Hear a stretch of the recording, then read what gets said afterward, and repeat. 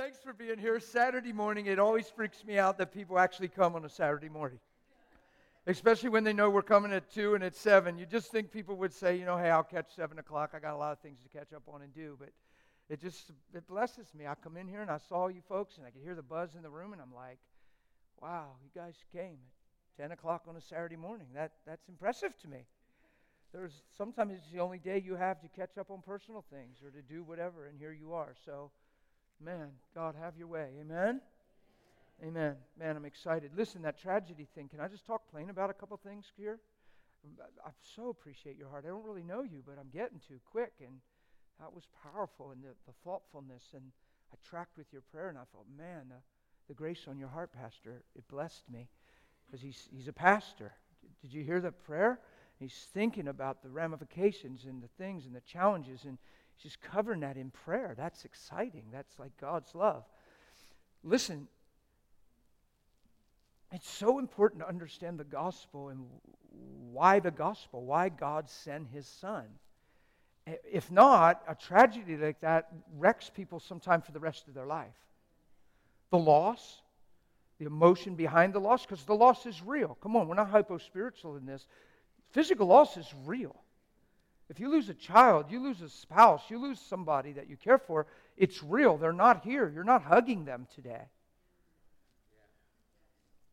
There's real emotions behind that. There's real feelings. There's a thought behind that. So we're not soft-pedaling that. We're not saying, hey, you need to get over it and be more spiritual. No, it's real. But there's a truth about why we're here, a greater truth that takes you above now, so you can keep living toward that day. Or we're just all bound by our circumstances. And we're all only going to do as good as it's going, and I'll stand before Him someday. That can't be the gospel. You know what would be amazing? To run this race so well, worthy of a prize in the face of it all, that you stand before Him someday and you haven't slowed down, even though you cried in the time of loss, and even though you went to bed without a spouse, or even though your child wasn't there. Is it okay if I talk plain? Tragedies are real, man. It just happened. It's fresh. We all just spring off of it and learn from it, and not just go, oh man, what a shame. Because wonder if that was somebody you were married to on that boat. Wonder if that was your daddy. It's stuff somebody has to face today. And if you ever have to face something like that, you want to be prepared with a truth that's bigger than now, but doesn't ignore the now, but is bigger than now. Are you with me? Because if you get the idea, I'm going to say this thing strong and straight. I mean, Brother Chin, he's got my back. He's telling you to open your heart and really listen. So I'm going for it, man. Because you guys already met him. You guys loved him. I could tell he had to be fun. Yeah. He just seemed fun. And he did his little shirt thing, and then he had his hat up the whole time. And he says, that was just too good.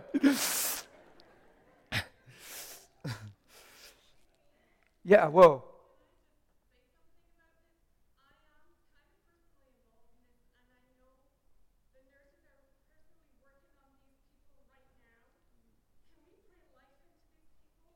Absolutely.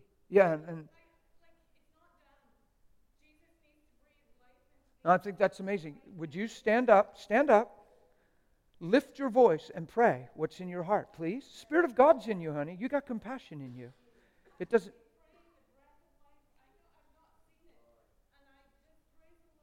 Just begin to pray. Believe. Thank you. Thank you. Thank you. Yeah, that's amazing. Thank you.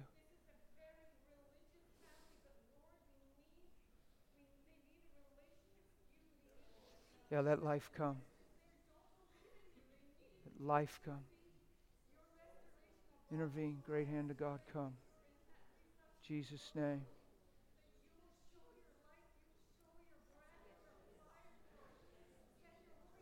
Come on, Lord. Come, Lord. More, Lord.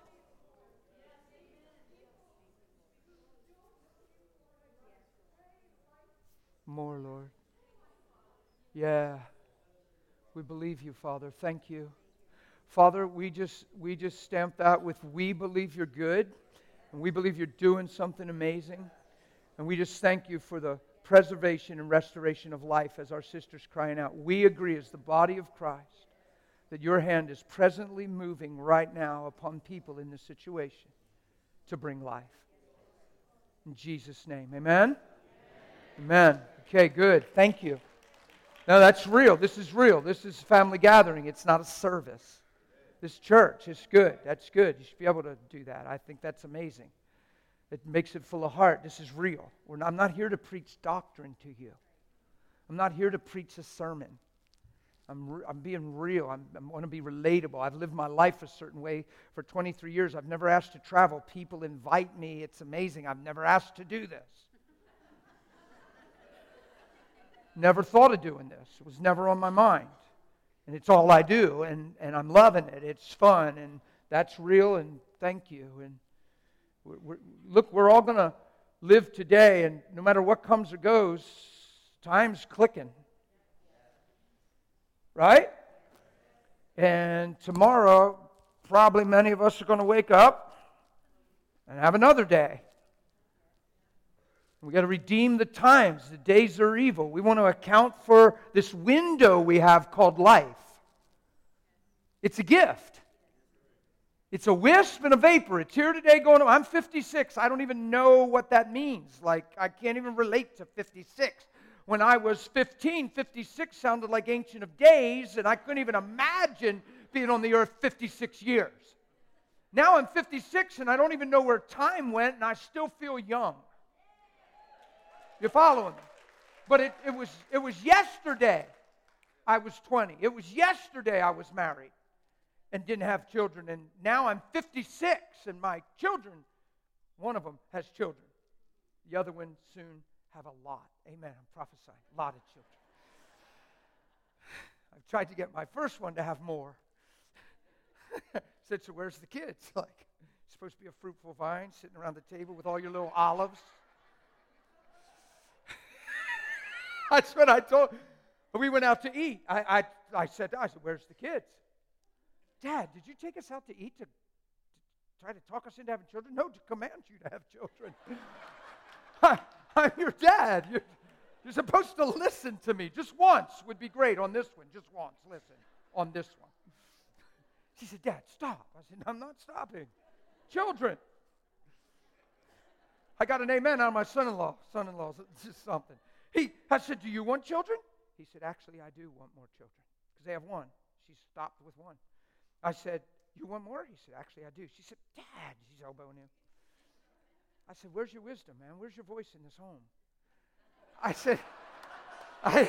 said, how many children do you want? This is right in a restaurant. He said, actually, I'd love to have 2 more. I said, so tell her 4 and meet in the middle. It's as simple. Honey, I'd really love to have 4 children. 4? Well, look, I'll take 2 if it... Like, where's his wisdom, right? I'm like, come on. Do you see my hair color?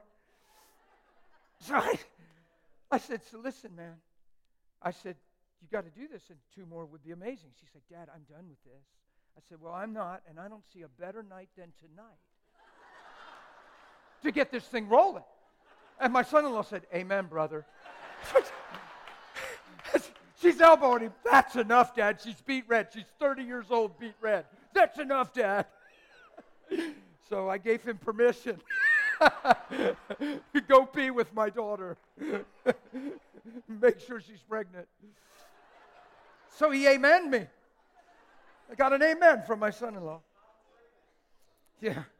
So my son just got married in July. They are so in love that my wife doesn't believe they're going to have children. They're just so in love. She just thinks they're just going to hang out together for the rest of their lives.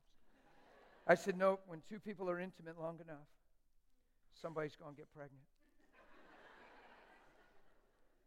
That's the whole point with you and him. Be with him. Please be with him. You be intimate long enough till who he is impregnates you. and everything that comes out of your life looks like its father. It's important. It's serious. See how quick we went serious?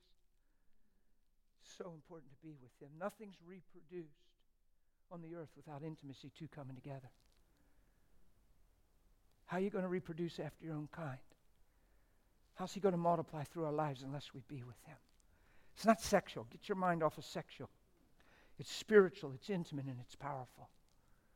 Go be with him. Believe you can be with him because he paid the price, because his blood is speaking better things.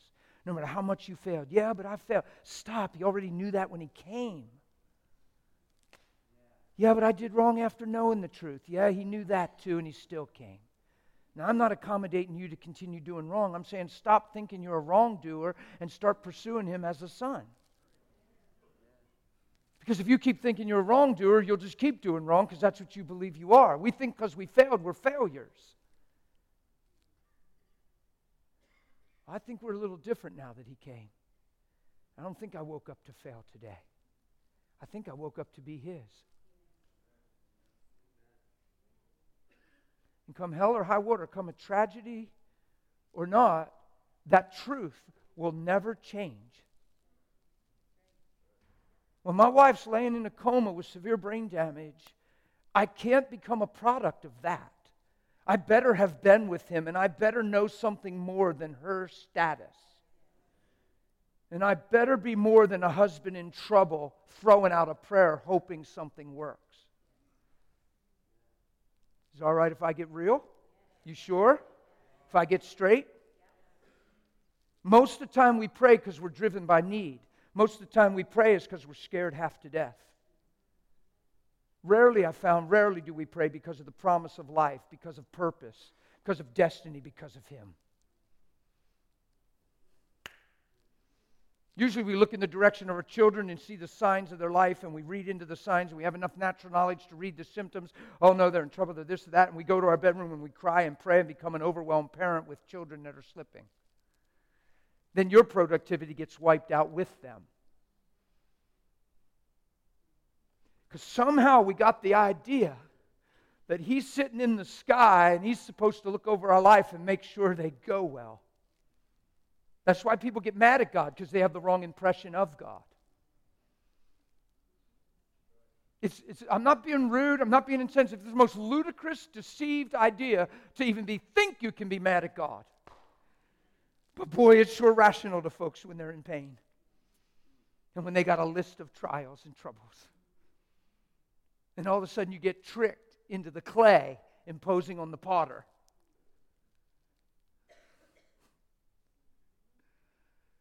To actually think you found fault with him.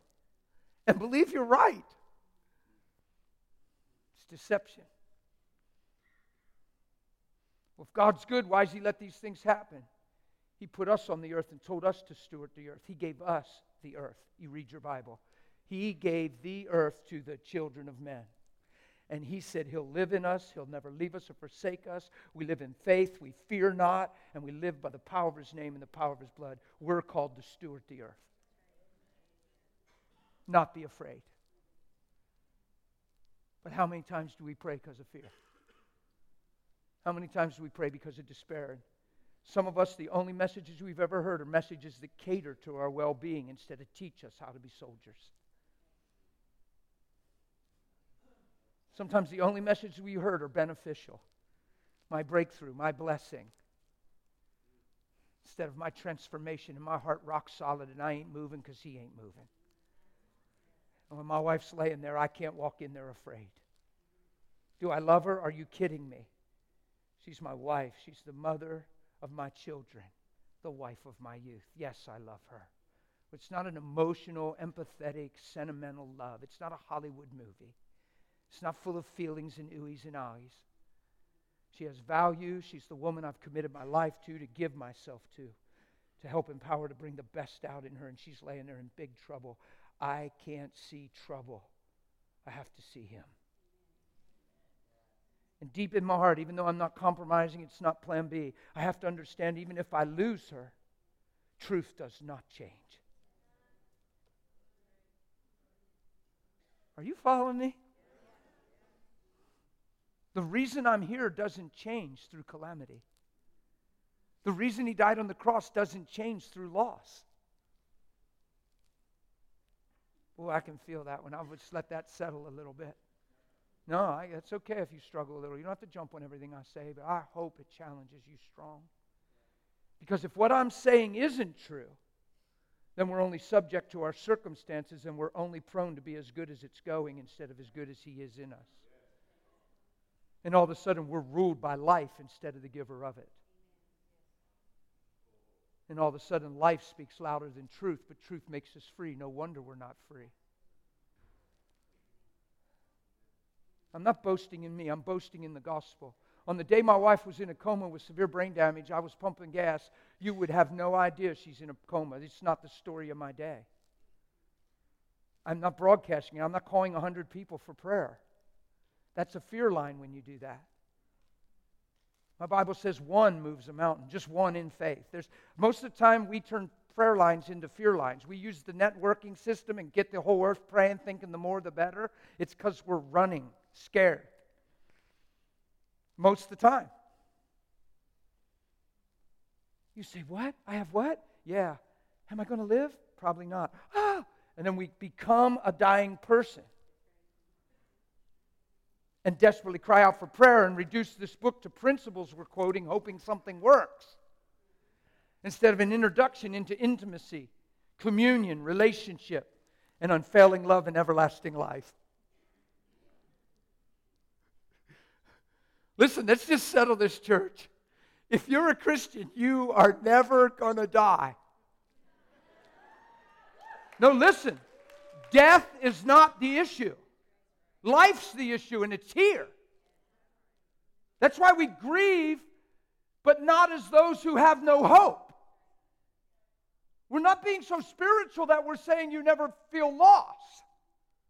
But you never feel lost to the degree that you lose purpose.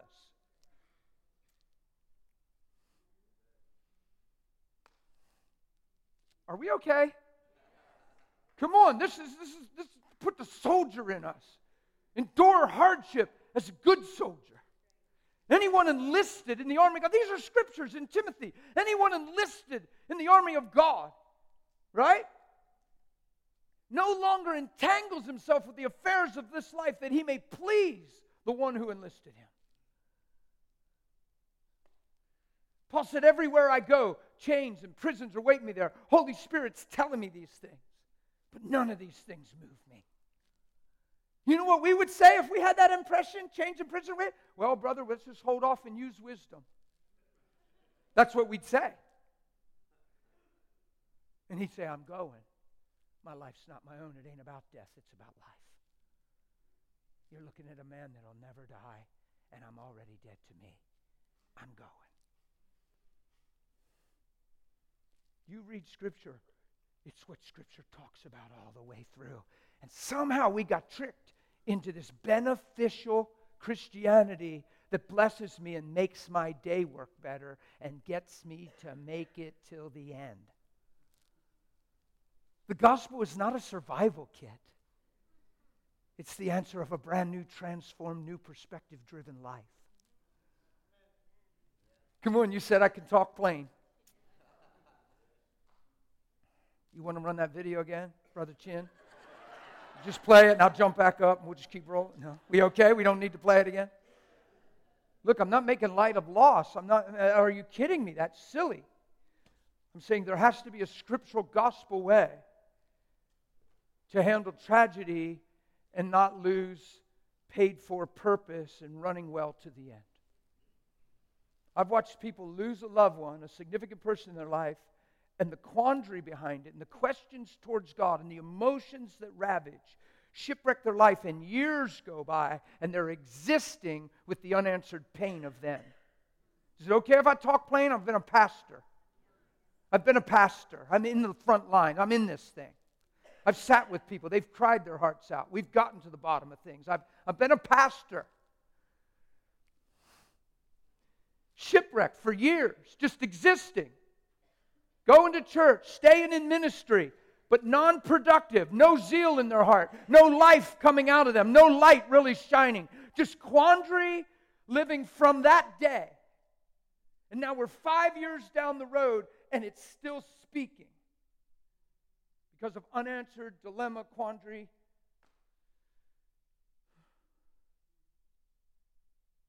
Here's what I want to ask you. Do I even have to have the answers to all those questions? Do I have to have the main answer, why I'm here and why I woke up today? Because that answer will help me get through the dilemma. I don't have to have the answer to every question because I already have a major answer. I know why I'm alive. And I'm alive to shine and manifest His image come hell or high water. I remember being in my home group. I was 9 months saved. I know you didn't come for this morning, but it's what's burning in my heart right now, and I can't help it. It'll be beneficial if we just stay on board. You'll get something out of this. I remember being in my home group, and I'm on my knees because the home is full. You got to understand, I'm only saved for like a year or something, and a little over a year at this point. I don't remember chronologically, but it wasn't 2 years. I know because I wasn't pastoring yet. I stopped the home group and I started pastoring, and I was pastoring after 2 years. So it was somewhere in a 9-month to a year period. And I was in my home group, and the home was so full. People were packing in my house. They were up the stairs. They were in the other room. We had people sitting everywhere. And I had to get on my knees and preach because there was nowhere to fit. Like, we had people stuffed. And I'm on my knees, and I know you can't picture me this passionate, but I was passionate. And I was preaching, and I looked over at my wife because I was getting a revelation of why He came. And that what it meant to love not my own life unto death. It doesn't mean I don't care about my family. It doesn't mean I'm not praying for protection. But what it means is that I'm learning what it means to love less who I love, to love less those people than why I'm here. Or the situation in their lives will dictate why I'm here. And I'll make major mistakes and mishandle things all the time. And if there is unexpected loss, I won't recover. I'll exist at best. Be honest with me. I'm on my knees because the Bible says that Satan accuses the brethren day and night before their God. Day and night, accusations against your life. Well, they're not for real. They don't really love you. They're not surrendered. They're only in it for what you can do for them. They just want the blessing. They just want provision. Remember Job? Job, upright, just man. Are you kidding me, God? This is Satan quipping back to God. Are you kidding me? An upright man, different than all men? He's just like any other man. He's only this way because you've blessed him. You hedged him in. Lord, you made him fat in the land. He's got the blessing of the Lord on his life. No wonder he's the way he is. You take away the blessing, you'll see he's like every other man. That's the devil. He's sure he has you figured out. And most of the time, unfortunately, he's right. He said, you take away this blessing. You take all this stuff. Now, see, God doesn't do that. He said, all that He has is in your hands. We call that permission.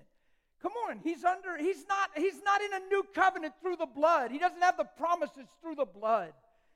Man's under the law of sin. Man is under the law of reaping and sowing, and he's under sin and many of the afflictions of the righteous. And sometimes things come in your life just because you're on a fallen earth.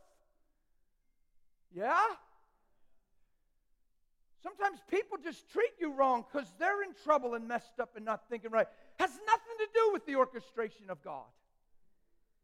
Somehow we get this strange idea that everything is happening is coming from the administration desk of the Lord. Please get that out of your hearts and your heads.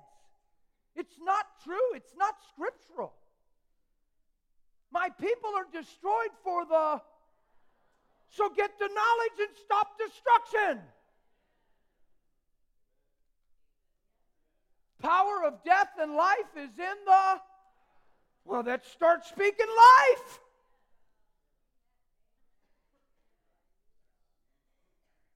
Men are reaping what they're... Let's change our seed.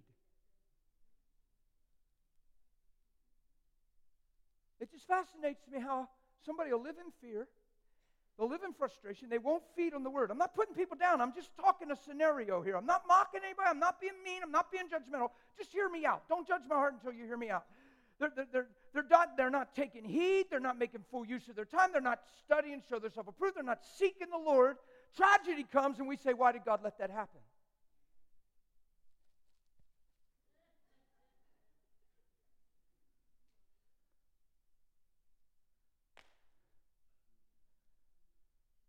I'm confounded by that. To me, it's a sign of the fall of man. It's self-centered mindsets. It's blindness. It's just accusation. It's actually the nature of the enemy, the accuser. So every time you accuse God in your mind, you're functioning in a realm you're not created for. God said to love Him like He loves us. In the New Testament, Jesus tells us to love God like He loves us. It's the word agape. He's saying you believe the best about Him when it doesn't look best. Like God loves you unconditionally. On your darkest day, He said you have a higher destiny, a greater purpose, and you can do better when I'm in you. I love you. Come out from the darkness into the light. Come out of the world and into me. That's the unconditional agape love of God. He's saying, hey, would you see me the way I see you? And you know what we do? Accuse Him when tragedy hits. Well, I don't know why God allowed. I don't know why God led. I don't know why God. And we always make it somehow in our statement His responsibility and His doing. And we're supposed to just understand because somehow He's good. And we miss the whole point in our spiritual scenarios and analogies. Are you guys okay? Man.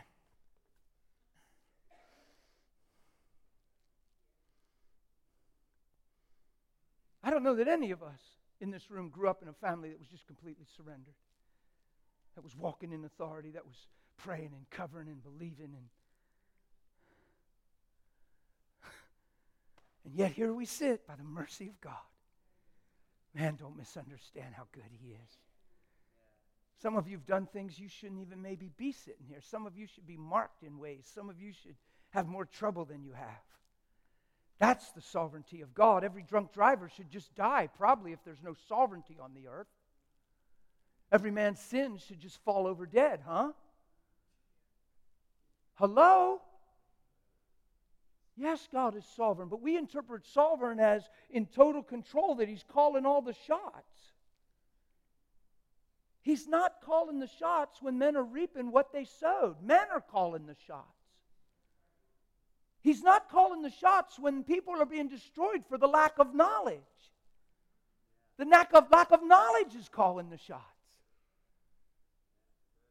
Are you guys, yeah? Come on, this is one of the biggest dangerous statements. Satan quips back to God and labels Job as a man because Satan's been messing with man from the beginning. He knew Adam and he messed him up. He knew Eve, he deceived her. He followed Eve instead of God. Satan says, all men are the same. Every man's born into Adam, and for generations the same old tricks have worked on every man.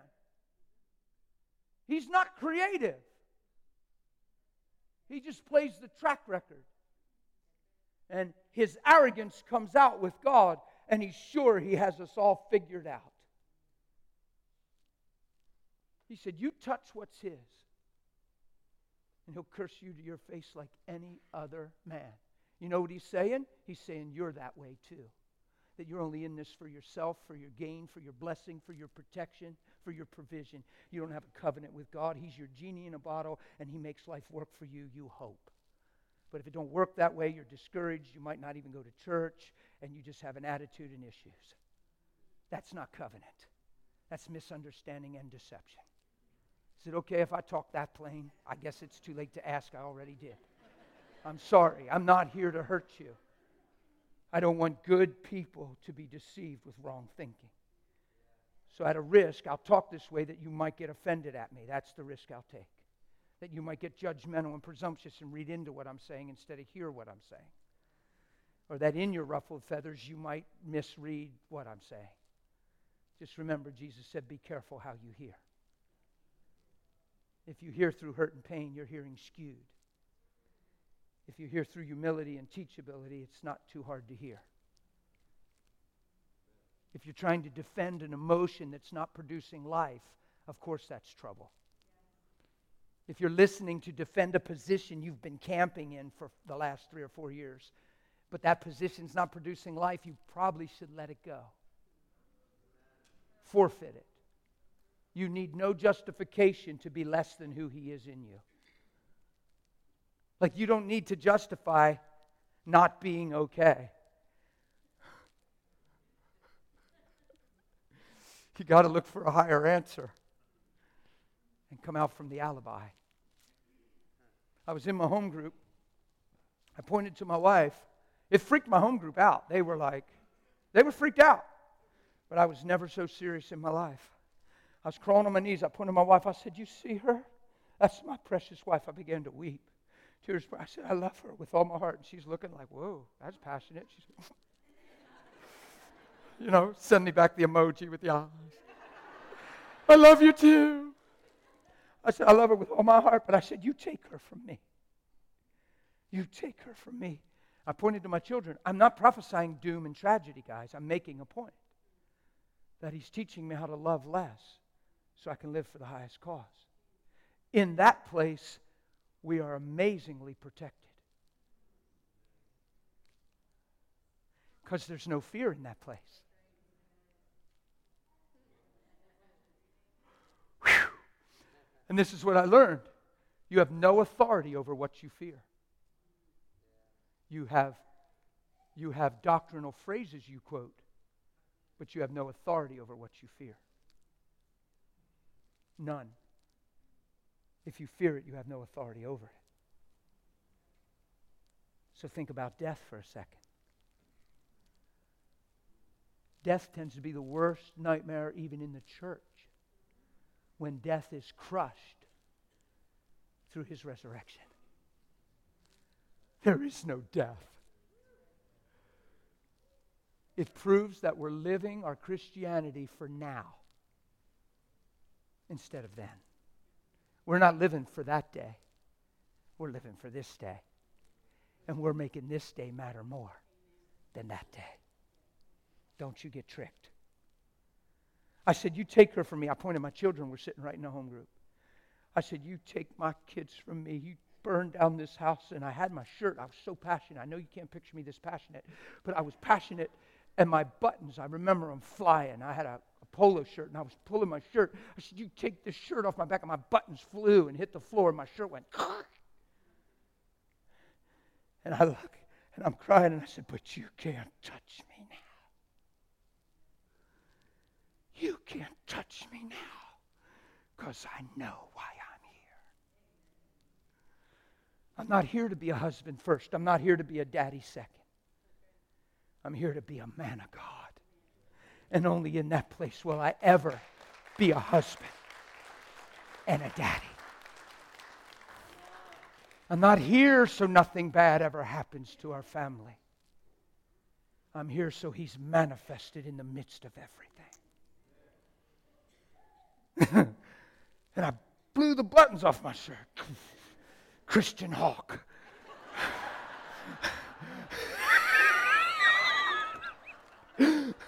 Hope you got that on film. I never said that before. That's original. The Christian Hawkster. And my home group guys were like,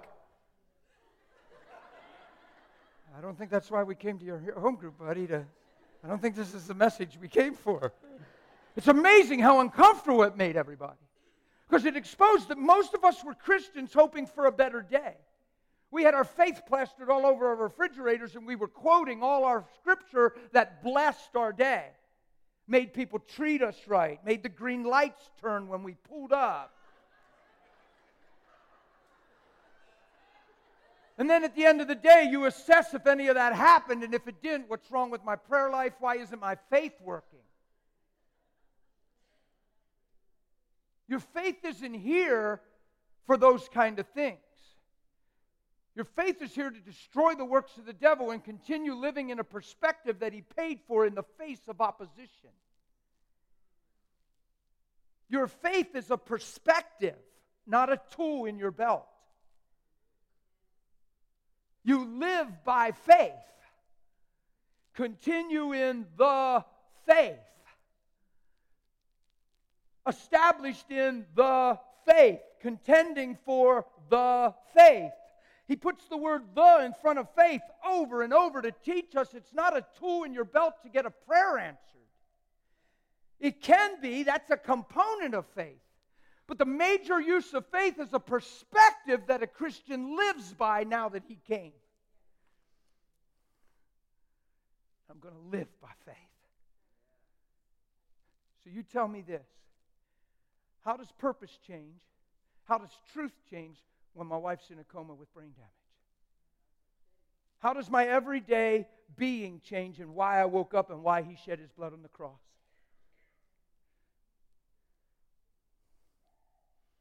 How does the call to shine and let my light so shine change? Does it say, unless, of course, you're in a present calamity and your wife's, you have permission to turn off that light? No, that's when you shine. You're not just another person in trouble. You have a covenant. My friend, I was just down to my friend. He just called me yesterday, but I'm here and I don't keep my phone. It's away, and I'm not crazy about having a phone. I'm really not. Just more people can reach me when I don't want to be reached because I'm doing things. I've got people, but I love him, and I just went down to see them at their church. A week before I got there, his little girl's 15. She's on her driver's thing, and she's getting her license. She's 16 this month.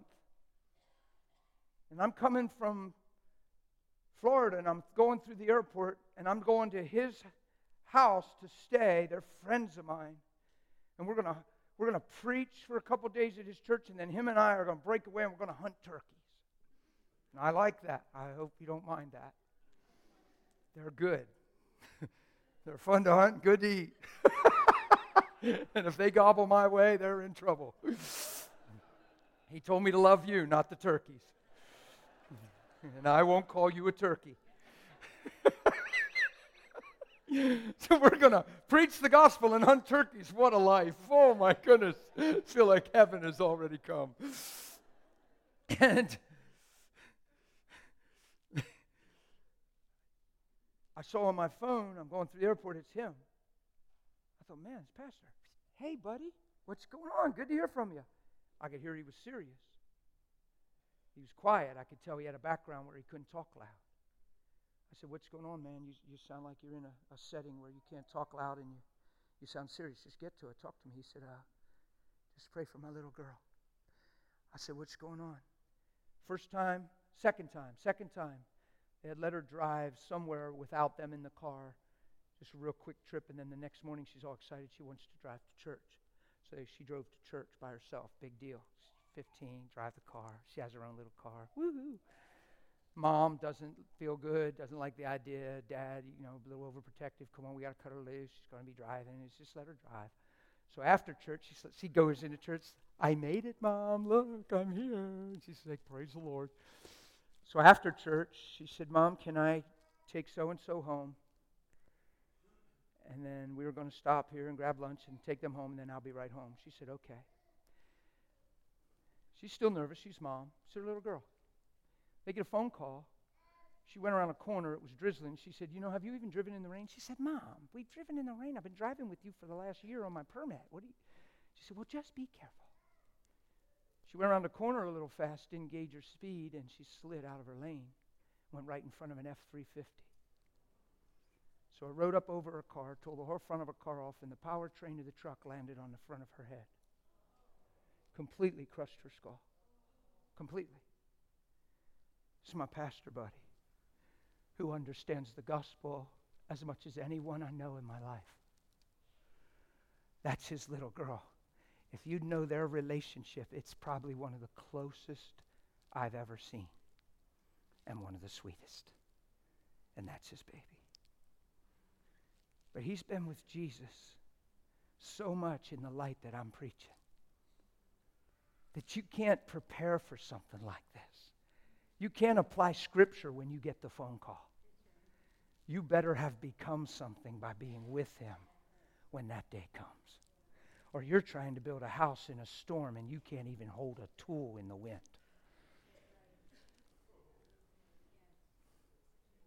Are you hearing me? That's what it means to redeem the time. Days are evil. You don't know this thing's coming. It's not they didn't open a door. It's just life. It's just tragedy. It's just that ship. It's that thing. It's just stuff. Some of it's intentional, some of it's demonic, and some of it's just stuff. I don't think we have to diagnose it. I think we just need to respond in truth no matter what.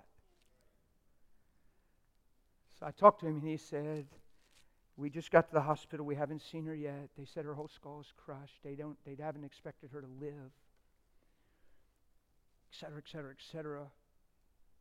But the doctor's a Christian and he said, pray for me.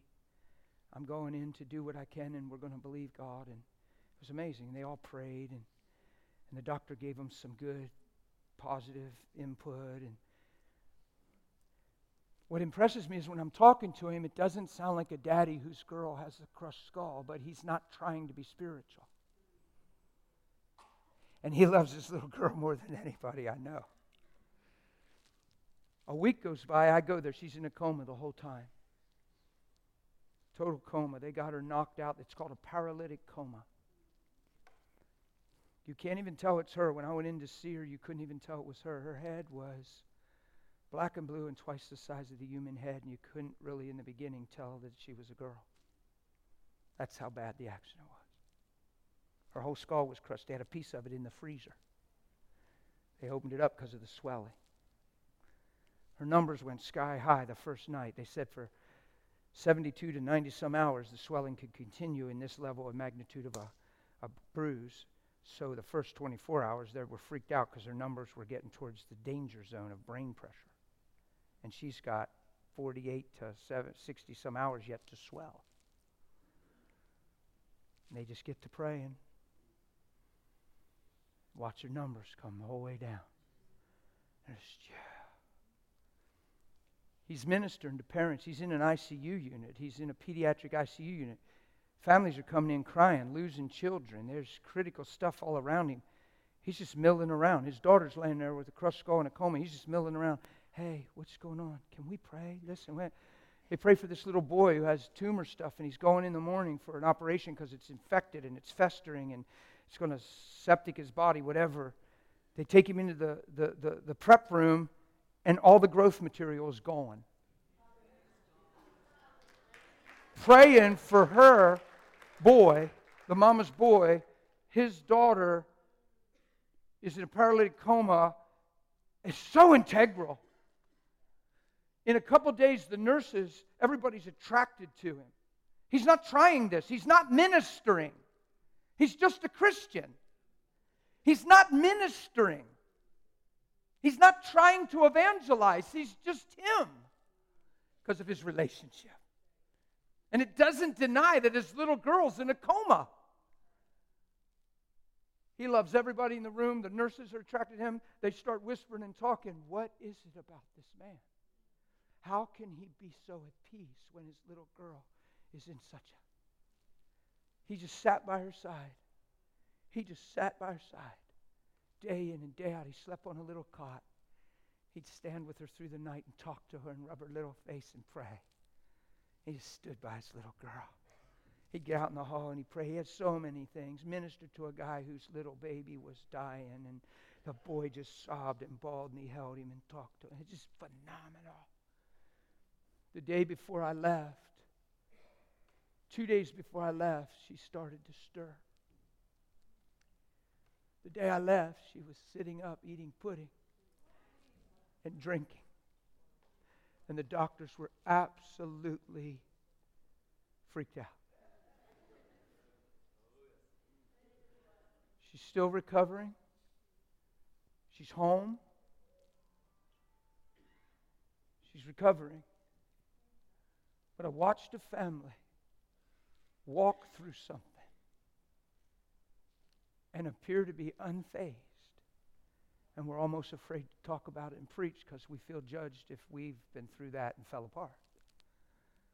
I'm not saying it to judge you. I'm saying it's possible if we get the right perspective. If we're kneeling in our home group and say, you take her from me. I'm not prophesying them away. I'm not proclaiming doom. I'm not opening a door for the devil to steal my family. I'm making a statement that I'm learning to love less. Unless you love less, your mother, father, spouse, children, houses, lands, yes, your own life, you'll by no means be my disciple. Oh, you can go to church, you can see your need for a Savior, you can get your sins forgiven, you probably have your name written in the book of life. But I don't think that's the point. I think the point is go make disciples, disciplined learners, and wholehearted followers who love not their own life unto death because they love Him more.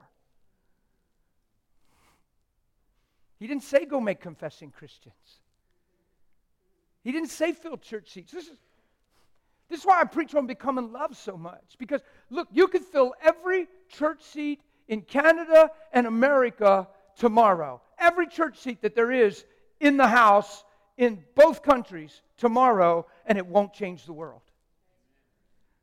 But if all those people become love, and all those people take on an attitude and perspective through communion and prayer and faith that I just conveyed, if all those people become love and refuse to be offended and keep laying down their life, even when people are wrong, they treat them to bring out the right and what's best, and they don't let men and where men are decide where they are because Jesus settled it. You become love and you get this perspective, that will change the earth. It's not getting people to pray a prayer on a street corner. It's living a life that's dead to yourself and alive unto Him that looks different in the moment than what anybody's been seeing. He said, when they, Father, become one like we're one, then the world will know that you sent your Son. And we're trying to get everybody to repeat a prayer.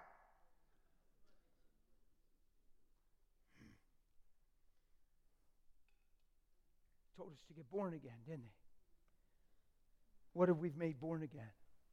A prayer that takes me to heaven. That's our born again. A prayer that takes me to heaven. That is not born again.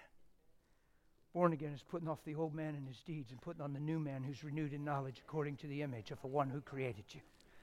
Colossians 3:10. That's born again. Born again is new life through Jesus Christ. Old things pass away, all things new. That's born again. We've turned born again into a prayer that takes me to heaven instead of heaven coming back into me. And I'm sorry that we as leaders have preached so many messages that serve us instead of change us. We promise so many things. Blessings and provision and give, and it'll be given unto you. And now the only reason people give is to get back. And all of a sudden the component of love is lost in our need for more. And all of a sudden we gave and didn't get back, and now we have questions and we don't want to give anymore because it ain't working. And we don't even realize that our hearts are tainted and our motives aren't even pure, but the pure in heart see God. This isn't too harsh, is it? Come on, that's the last thing on my heart. I just don't want you hearing me wrong and getting hurt by this stuff. I want you empowered. I just watched my friend. He just called me. He said, hey, sorry, it's been hard to get back to you. I appreciate your text, and I know your wife has been passing back information a little, but man, I love you call me when you get a chance. I love to bring you up to speed. It's really, really awesome things, Dan. Really awesome things.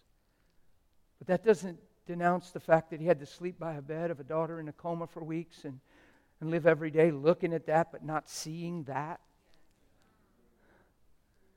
The scar across her young little forehead that is just unbelievable.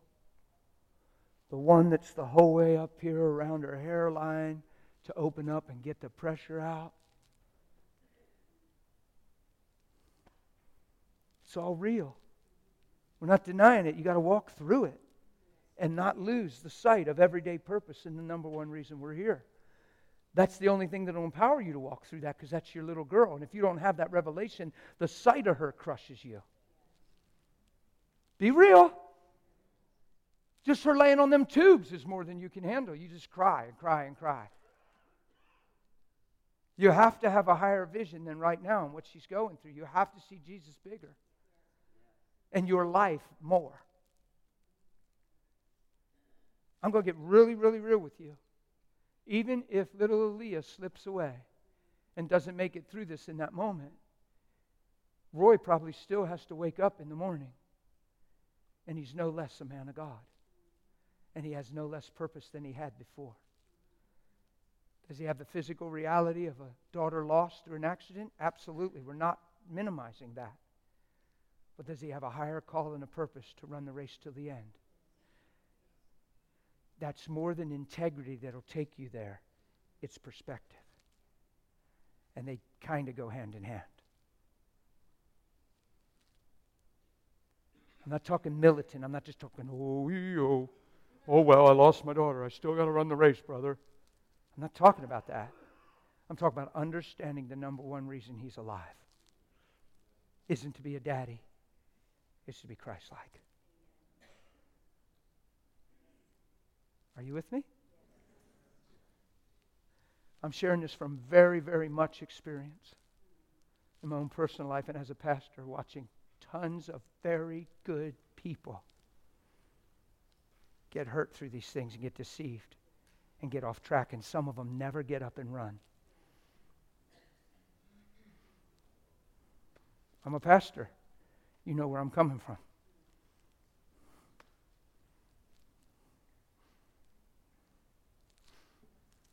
So I cried out from my heart, hoping that somebody hears. And if you get in a spot like that, there'll be something that's grown and developed in your life through a seed planted that takes you through the moment that all of us wish never was.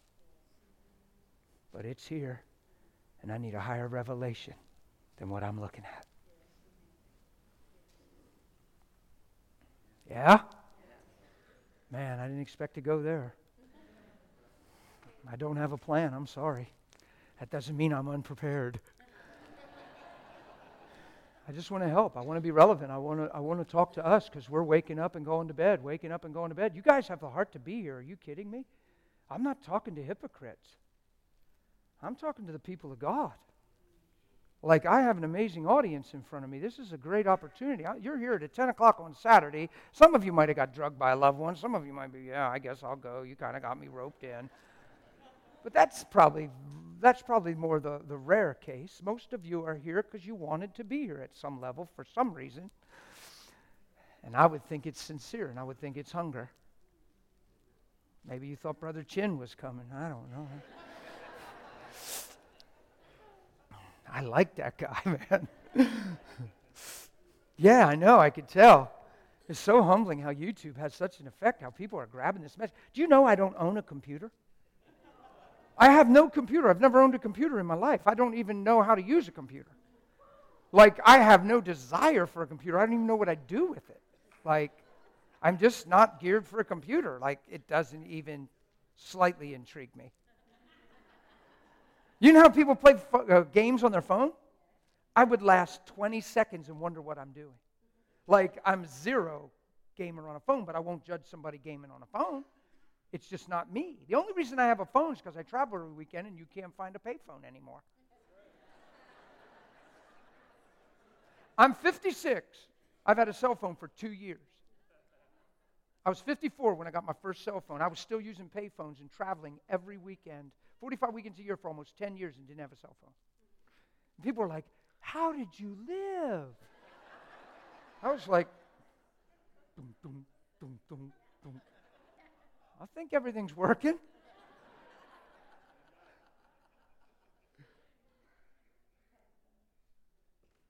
I had a pastor get mad at me one time. We were having breakfast. You don't have a computer or a cell phone. That is just silly. What are you trying to prove? What kind of statement are you trying to make? That's how he perceived it. I'm like, whoa, dude, can we just pray free? No, I don't have a computer to this day, but apparently I'm on the computer. Right? This lady was sitting beside me on an airplane. I didn't tell her anything other than my name was Dan. And she found out that I was traveling to preach and stuff because she asked why I was traveling. When I told her, she shut down. When I told her I was traveling to preach, she realized I was a Christian and she shut down. Well, that's like what? And I tapped her and I said, honey, what are you doing? Like, why did you shut down? And she said, oh, it's not good or bad. Don't read into it. I said, honey, it's not good. So we had a good time. We chatted and talked. And you know the Lord is so good. Even though she shut down, His mercy, His goodness is amazing. He gave me words about her physical conditions. The only two conditions she was fighting in her body, I knew both of them and prayed over. She was freaked out. She was standing in the jetway waiting for me because she was so overwhelmed after we prayed. The Lord came on her. She didn't know what to do. She was just... And I thought, now is not the time to talk. And I had to go back and get my bag because there was no room. I had to backtrack, and you can't. The flood is coming this way. The current is coming this way. And the plane is emptying, and you have to wait. So I worked my way back, and she took off. When I came out, she's standing in the jetway, trembling, up at the top. She said, I don't mean to be stalking you. I said, you're not stalking me, honey. She said, how did you know to pray for those two things? I said, because Jesus showed me and told me.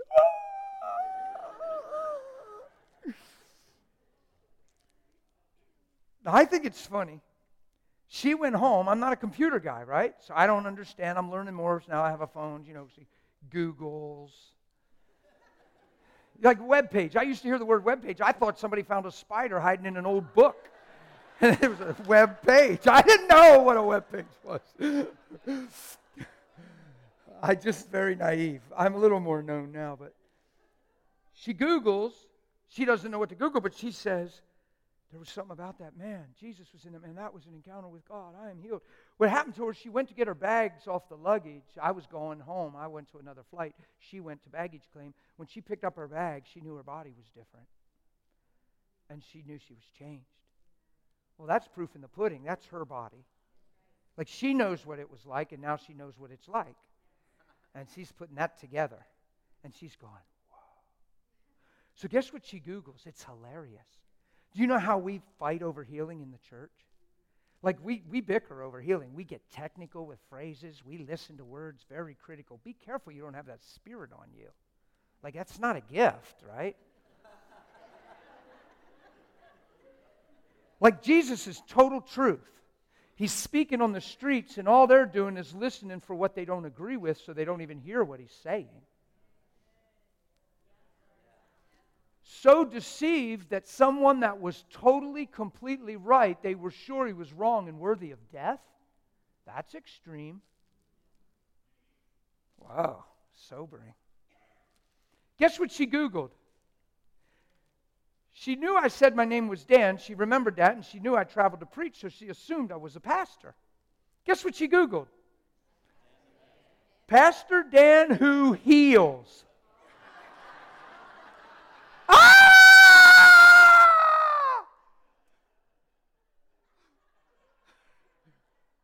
That's heresy. Google brought my face right up on the screen. I thought Google recognizes I'm a Christian and knows we're supposed to heal. Why are we fighting over it? Google understands. We should probably get it. She types into Google. Pastor Dan who heals, and my face comes right up. She says, that's the guy. I think that's hilarious. You know, the Bible says that you're to heal the sick. You're to heal the sick. And we get spiritual and say, well, we can't heal anybody. Well, you can still go to the Word, and he says, whatever city you're in, heal the sick there. Tells you to heal the sick there. He's expecting that you understand that he's in you.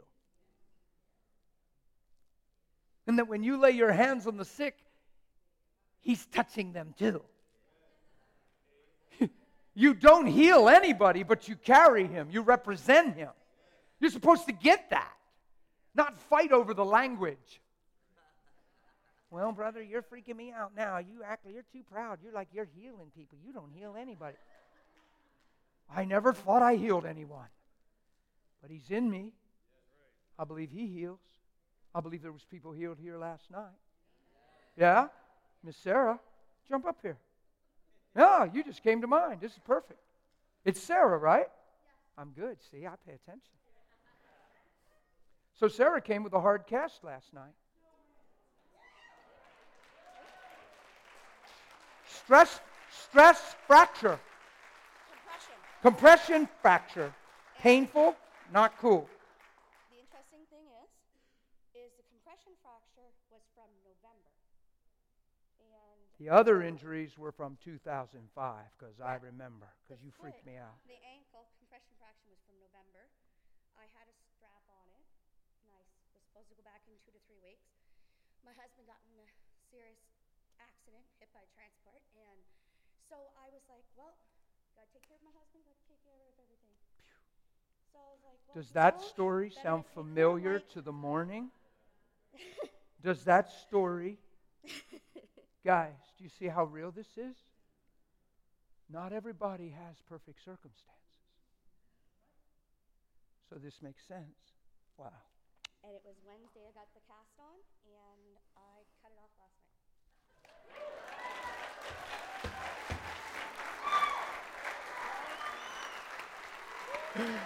Ah! Is Jesus good or what? Thank you so much.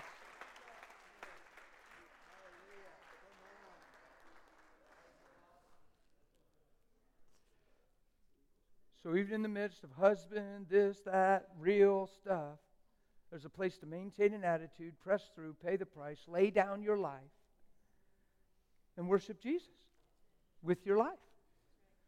And then she stands up over here and receives prayer. Simple little, we did a little 6-second thing, man. I stayed out of the way. I didn't call everybody up, healed, and prophesy. I'm not here to do that. I'm here to empower you and say, listen, maybe we're complicating this thing. Maybe this thing is a little more simple than we've made it. Maybe we're trying to pray too hard because we're sincere. Maybe we ought to just believe. 13 years. She said back trouble and sciatic pain. True? 13 years. And it all left. 6 seconds of simplicity. Could have had a whole different attitude. Could have not even been here. Could have just been mad and frustrated and why is all hell breaking loose and where's God in our lives? Thought He loved us. Hello? I've never seen that take on it produce anything good in people. I've seen that take on it crush people quickly. Bless you. Thanks for coming up and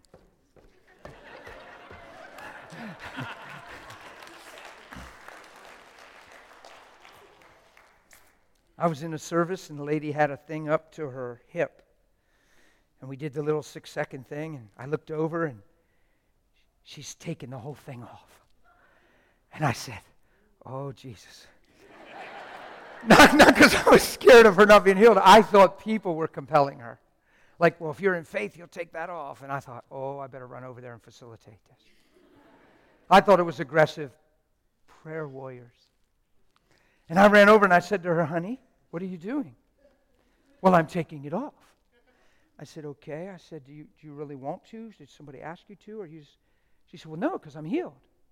I said, really? I said, what was wrong? She said, I had my leg broken 11 places. She said, I'm supposed to wear this for 12 weeks. I've had it on for 1. I said, how do you know you're healed? She looked at me real sincere and got emotional and said, I felt Him mending my bones. And I'm like, okay, so what do you do with that, Mr. Pastor? Probably just believe what you've been preaching. I was just making sure she wasn't doing something presumptuous because she thought she had to do that to express faith. She took that thing off and got up and walked right across the floor. I had the privilege of eating lunch with her and the pastor the next day. She was their pastor's assistant, and I met with the pastor and them, and she came along. She had little brown half-heel kind of loafer summer shoes on, like a half-heel type deal. And she's sitting there weeping and said, who would think I have a cast up to my hip, totally immobilizing my leg for the next 11, 12 weeks with 11 breaks, and today I'm wearing these shoes. And I said, it's Jesus. I hadn't seen her for years. I just ran into her at a meeting a little while back. And she came running up and said, hey. And I said, oh my goodness, it's you. Still happened. She still went through some time, some challenges. Guys, none of that changes who He is. You read your Bible, it says the same that it said before the problem. So if the Word hasn't changed, that's not us changed. Pain's not fun, I get it. I've been in some in my life. I've been through a few things. I watched my wife go through a real tough one.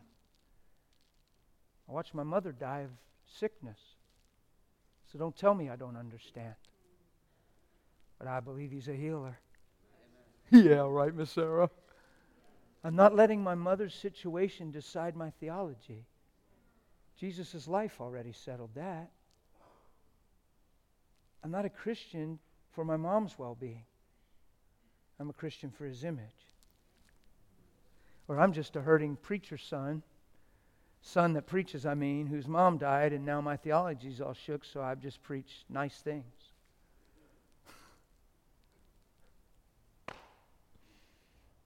Yeah?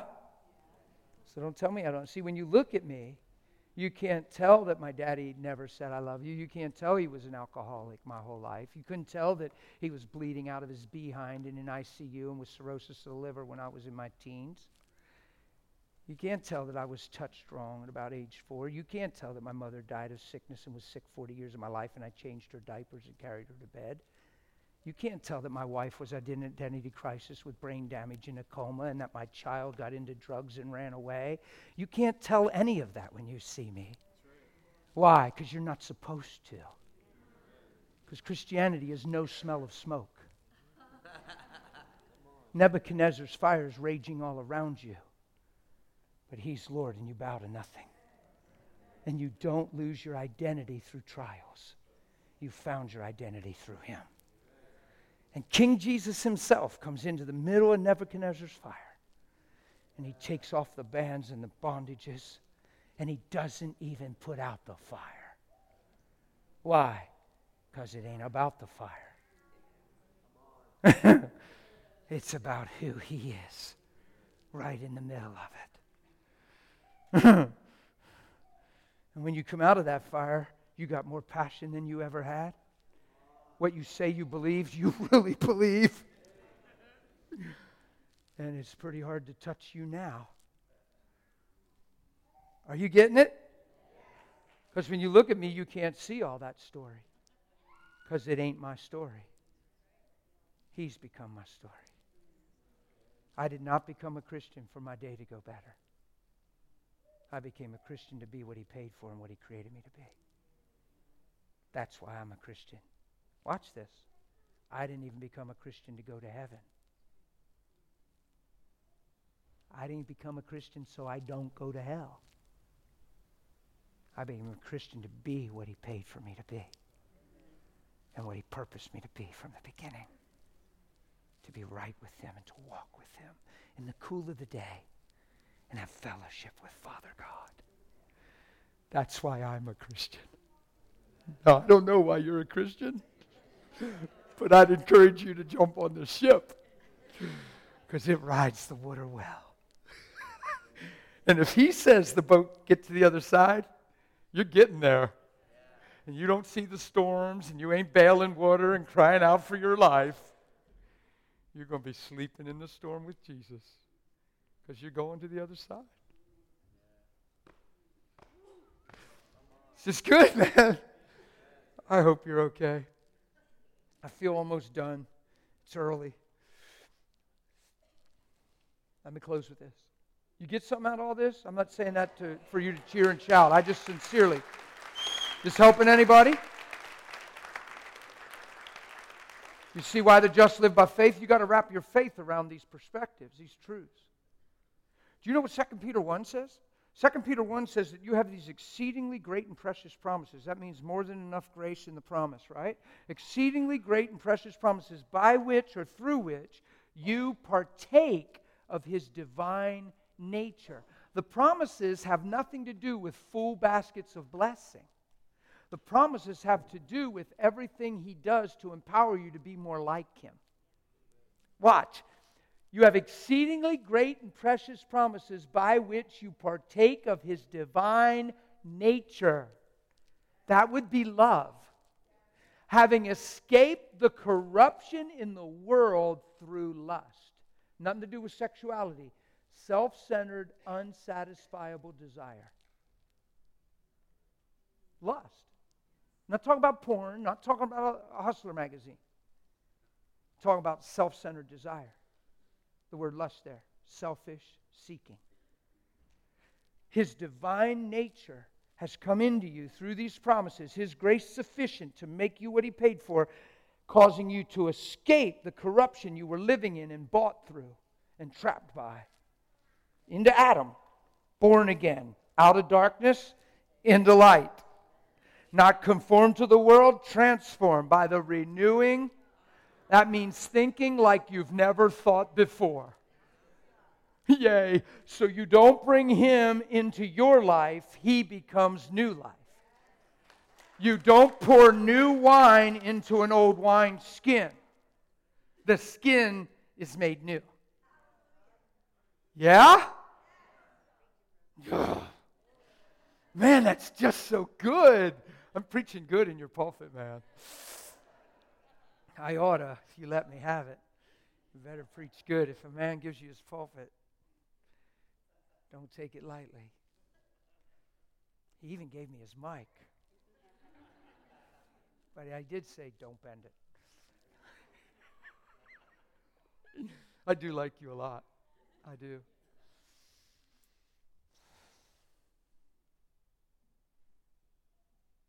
Partakers of His divine nature, having escaped the corruption that's in the world through lust.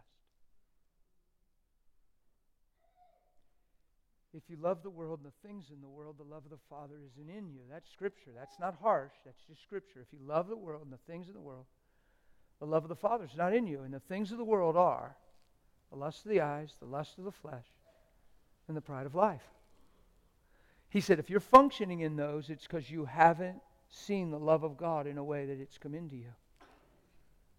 Which means knowing Him and relationship with Him and receiving His love is the automatic dismissal of those things that were grave deceptions in our life. So you're not trying to get free from them. You're seeing how He sees you and who He is towards you, and it changes you. Knowing Him is the transformation of your life. Not knowing about Him. Knowing about Him could just convict you. Knowing Him transforms you. Watch what Jesus said. We say in the church eternal life is praying a prayer to go to heaven. Jesus said eternal life is knowing the Father.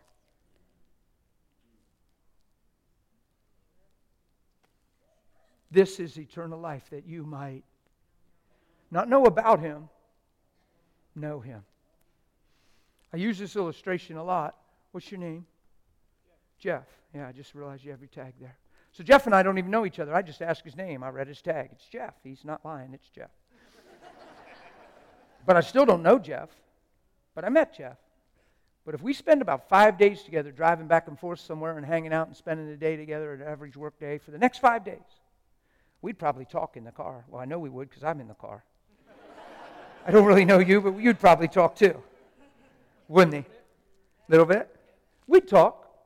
Would I drive with Jeff for 50 miles in the car today and not talk? Why do we do it with Jesus all the time? Not being mean, making a point. We actually play sermons about Him and play songs singing about Him and never even have a heart with Him. And we think the things we do are Christian make us Christian. Like you can have a Christian ringtone, screensaver, bumper sticker, and t-shirt and not even know Him. And let those things take the place of knowing Him, but knowing Him changes you. You can drive 50 miles in your car and just play your favorite worship CD and never actually have a heart-to-heart exchange with the Father.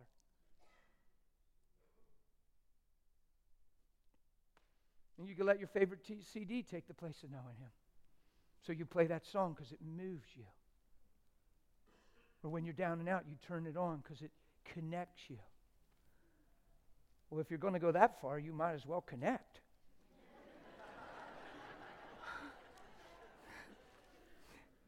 Let me give you an example. You're singing that song, and you're just getting them little chilly things, and you're like, whoo. Father, it's amazing the way you love me. Now, if you're driving, keep your eyes on the road. Father, it's amazing the way you love me. I just appreciate, Jesus, you shedding your blood and you sending the message of the value of my life and washing me clean forever. Thank you for making me clean. You know how awesome it would be for a Christian to start thanking God that they're clean? That sure beats waiting to feel clean. That sure beats feeling dirty. It sure beats waiting to change your actions. Wonder if you start declaring you're clean and your life starts looking clean. Wonder if you start receiving clean and clean becomes your resume. Wonder if you actually give yourself to righteousness and its fruit starts producing in holiness without you biting your lip to be holy. Wonder if that's how the gospel works. Wonder if you're saved by grace through faith. So every time you release faith in the truth, grace comes to make that truth your reality without you biting your lip to change. So then we are what we are by the grace of God, and He gets all the glory, and there's no boasting. So there's no super Christian, just believers. Yay. And He gets all the glory. So there's no hotshot Christian. When we get to heaven, it's not going to be like, Dan Muller. And everybody, that's weird. I'm just going to be humbled and broken, casting my crown that I could just be His. And just trust that my life brought Him honor and that I was a believer. And if heaven marks me as a believer, then everything's good. There's no super Christians. There's going to be no capes with SC. There's not going to be any Emmy Awards. Yeah, we got Recovery Center Visions. We got Brother Cal. We got Brother David. We got all these recoveries all over the earth. And the winner is #1 Recovery Center. It's not going to be like that.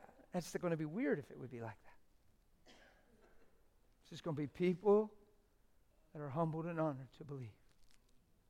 That's all we are as believers. And I've had people say, man, your faith just seems amazing. You're just an awesome Christian. I'm a believer. Really? I think my life is normal to God. It's just not normal to what we were taught growing up. But I'm not in that world.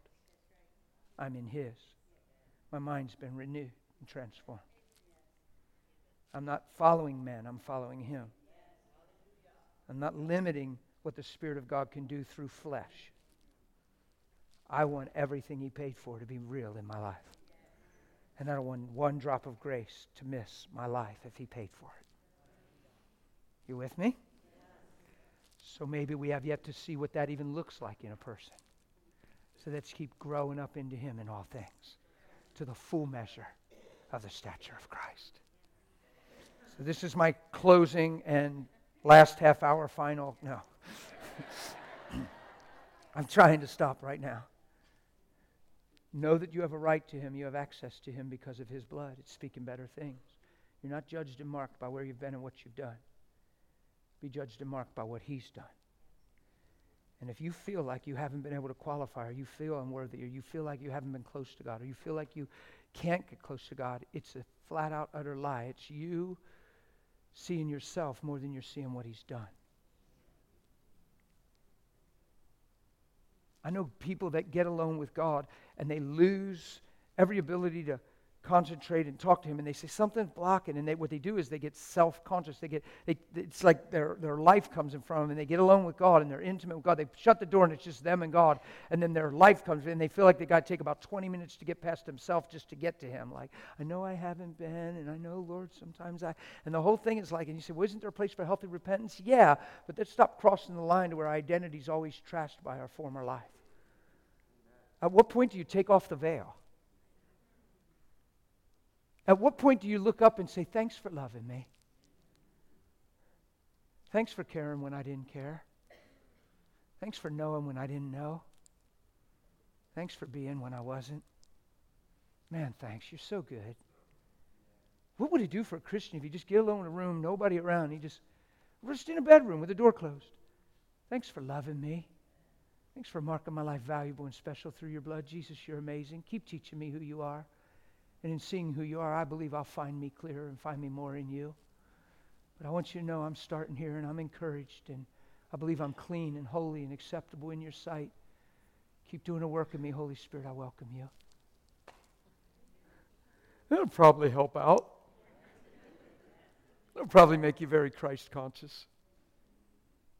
It'll probably get you off the flesh and into the things of God. Would you think? It's all in your perspective. The eye is the lamp of your body. The clearer you see, the clearer you'll be. Every one of you have access to Him through the blood. Please be with Him. Please. If there's one thing telling you that you can't be with Him, it's a lie. He says, come to me. If you're laboring, if you're heavy laden, come unto me. I want to give you rest. My yoke is easy, my burden's light. Take of me, learn of me. Whew. Sounds like a pretty sweet invite to me. I think you're going to take Him up on it. Yeah, you look that way. You look like you've already been there. Where have you been, sister? You know what I did when I first got saved? Because it was a contact point of faith, and it was childlike, and it was powerful.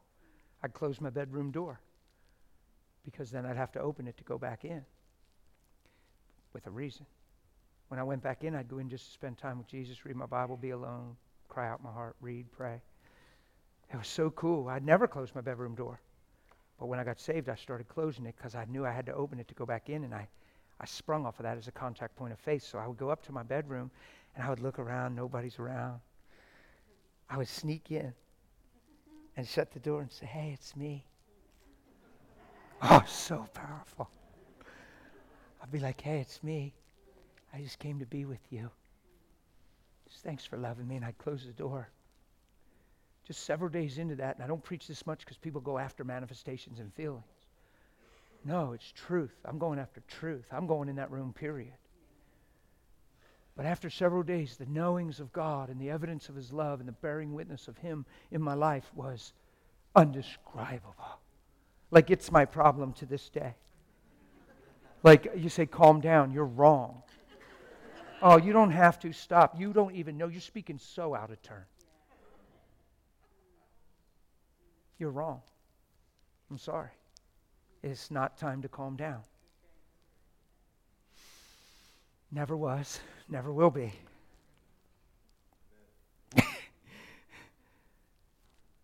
I'll go in that room and be with Him. I'll just sit on the bed and begin to talk and cry and weep and believe the gospel. I'd hit my little CD on it. Was Jesus, Friend Forever. What a friend I found, closer than a brother. Whew, that was just, it was like, Jesus. I didn't even know what was going on most of the time. But when I'd come out of the room, people saw me different. I carried myself different. I was 4 weeks saved, going to the public pool, taking my kids because my wife was off and running at the time. We were done, and I didn't get saved for my marriage. I was rejoicing we were done before I got saved because I was like, yay, I'm going to move on, adventure. I remember I looked in the mirror and said, Dan, you ain't the best looking cat on the planet, but somebody will need you. I wasn't dumb. I wasn't dumb. I was a teenager. I would look for a girl that didn't have a dad. I wasn't dumb. That's sad, ain't it? So when I was being divorced, I figured, hey, great, make the most of it. Let's make this fun. You only go around once. And Jesus intervened, saved me in the midst of my delusion. 30 minutes into being saved. 30 minutes, all alone, just me and him, all alone. Nobody talking to me. Didn't even read my Bible. I hadn't been to no conference. Nobody laid hands on my forehead. I was just standing in the aisle at work, all alone. 30 minutes after the encounter, I thought about my wife and saw her in a totally different light and realized how peacemaking she was, how extra mild she was, how cloak and tunic she was. I said, oh my goodness, this girl has been so good. And she was done being the excuse and the reason and the things that I said I didn't like about her and the hate I had for her. I said, it was gone. And for the first time in my life, I realized I valued somebody and could see them clear. And I actually realized that I loved her. Why? Because love came into me. I didn't pray a prayer to go to heaven. I prayed a prayer to be changed. And love came into me. And I looked through love's eyes and saw my wife for the first time the way she is. Yay! I remember going to the swimming pool with my children. Can I just be real? The years before, I would go to the swimming pool to look at everybody else's wives. I would hope they'd wear a certain suit, and that one girl would walk around the pool every afternoon. She'd stroll, and she knew it. And I would be like, making sure my wife knew what I was doing. She'd be like,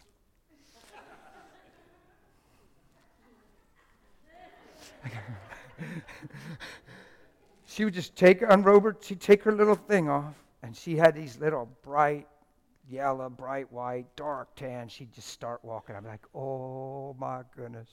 She's come the whole way around that pool. Every guy's. It was sad. She's a hurting lady. She's drawing from it. Doesn't even feel good about herself. Now I'm saved. The last thing I need to do is look at her. I promise you, she's zero temptation to me. I dealt with all that stuff in Jesus, I promise you. Now I would hurt for her before I'd lust over her. And I'm at the pool and people are coming up, what's up with you? What's so different about you? Man, you've changed. And I'm like a pool cord doll when you say stuff like that. Like, I'm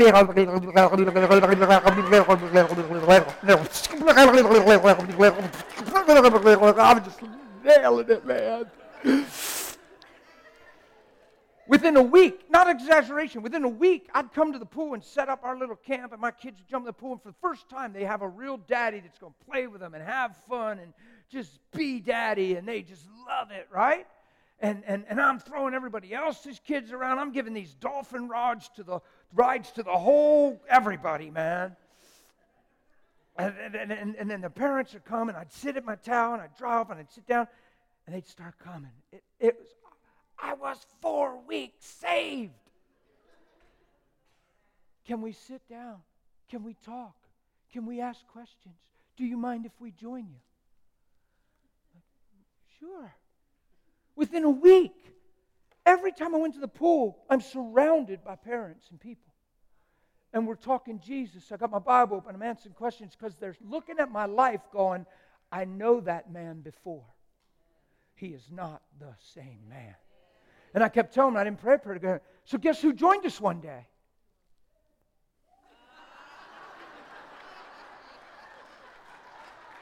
She comes by and she comes over. And she says, what are you all doing over here all the time? And they're like, wow, this guy, sit down. As soon as I start talking, she realizes what she's doing. Her motive's exposed to her own conscience and heart. She starts feeling, you could tell, like she wants covered. That girl cried and cried and cried as she heard me share my heart. And we all surrounded her and loved on her and prayed for her. I never one time again saw that girl stroll that pool. Not one time. Not one time. It's amazing. I was 4 weeks saved.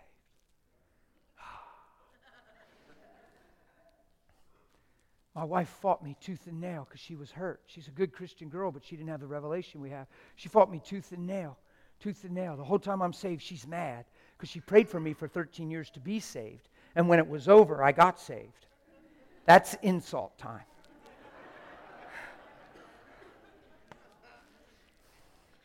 She goes into the bathroom one night. I'm 7 weeks in. I'm saved 7 weeks.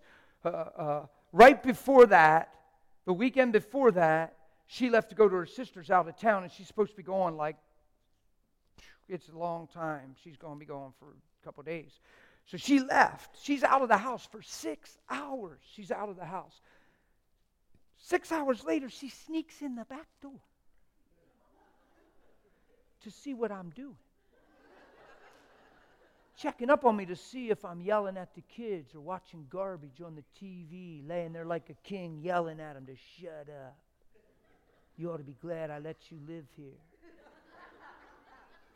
That was me. People say, I can't even imagine you. I'm born again. That guy died. He didn't try to get better. He died.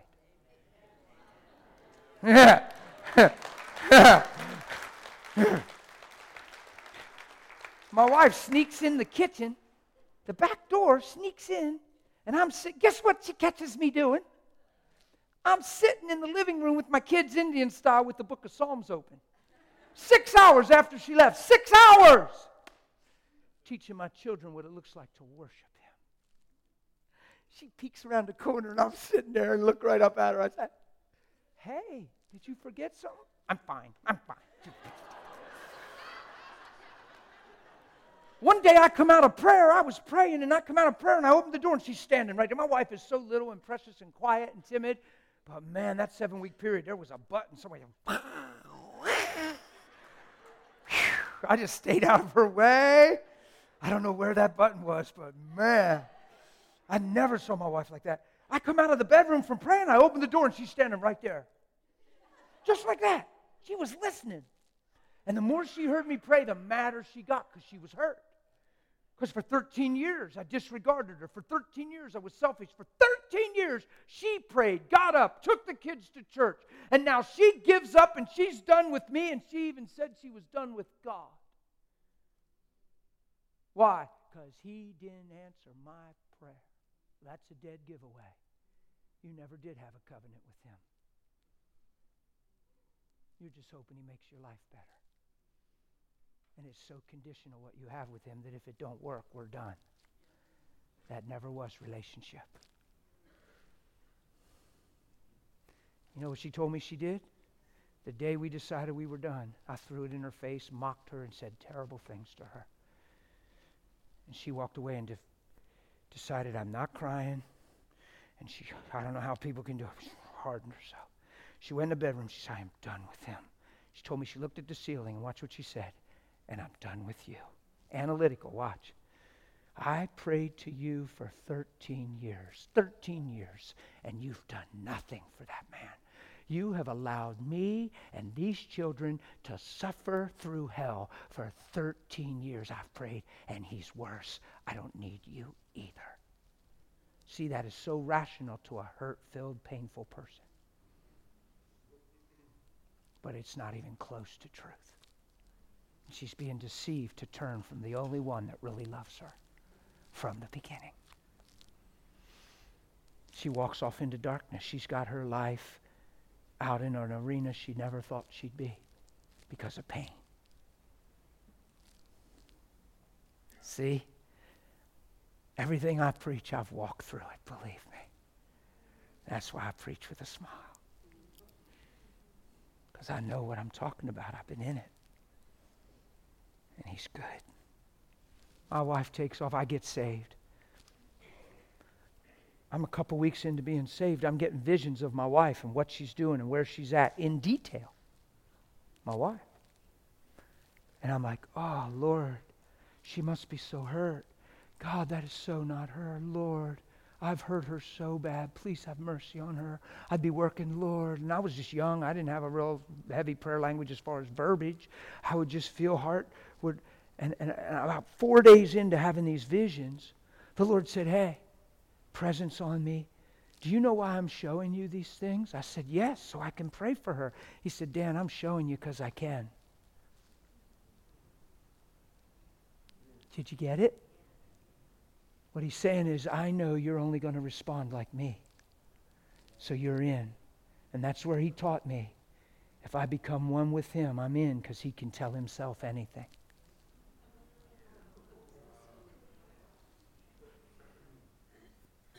If I'd have responded as a man to those visions, he'd have never showed them. But because I responded like him, my prayers went straight into the bowls of incense.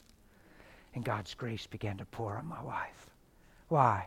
Because I wasn't a hurting, frustrated, betrayed husband. I'm a man of God. My wife owes me nothing. I owe her nothing but love. She was hurt. She was deceived. Help her, Jesus. Rescue her. Her life's more than these decisions. And he kept giving me those visions.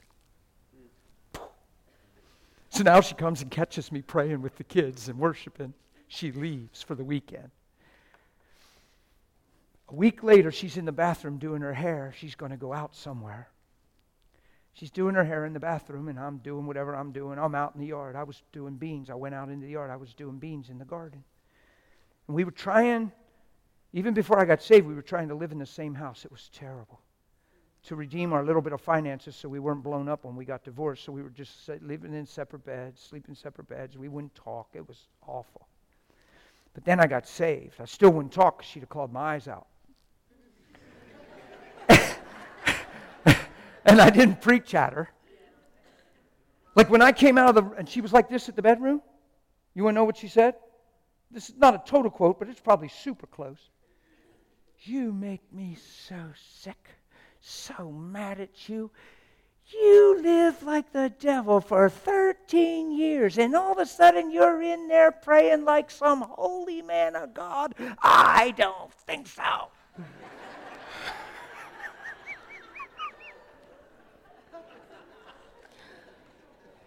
You know what I could have said and been right? Well, Kim, you know God changes people, and people change, and he affords that grace. And obviously I've done things to hurt your heart and make you angry and upset you, but you've turned from God, and you haven't been seeking him. And if you'd seek him, you'd see that he's bringing change. And I could have said it and been right, but I'd have lost my vision. Yeah? So I didn't say anything. I just wept and walked away. Now she's in the bathroom. Guess who comes in the bathroom? Holy Spirit walks right in there like he owns the place. You know why he walked in there? Because I'm not trying to do what he does. I'm just busy being a man of God, loving my kids and being who I'm called to be. I'm not trying to change her. I'm not trying to talk her into another chance. I'm not telling her, please come back. Please, I've changed. I'll never do it again. I'm not insecure. I'm fulfilled. I want my marriage. I want to love her. I want to finally be a husband. But man, that or not, I'm fulfilled. I am ready to roll. You get it? She's in the bathroom. The Lord comes in there. She's like, oops. Because 6 months before, she pumped her fist at him and said, I don't need you. But he didn't come hobbling in there hurt and broken. He just strolled in like he owns the place and like he loves her. And he called her by name, and she said it sounded audible, but she doesn't know. It's one of those experiences you have that you can't describe. But she heard him clear, and he said, Kim. He called her name. Kim, why are you so angry with that man? Separated me from the anger with that man. Can't you see? And she said when he said the word see, it was like somebody tore something right off of her eyes.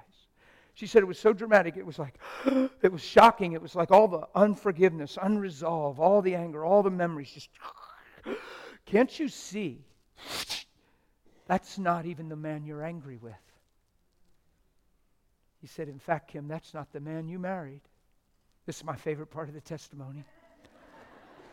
Because God can't lie. Watch what he said to my wife. That's not even the man you married. I have made him a brand new man. So guess what I am?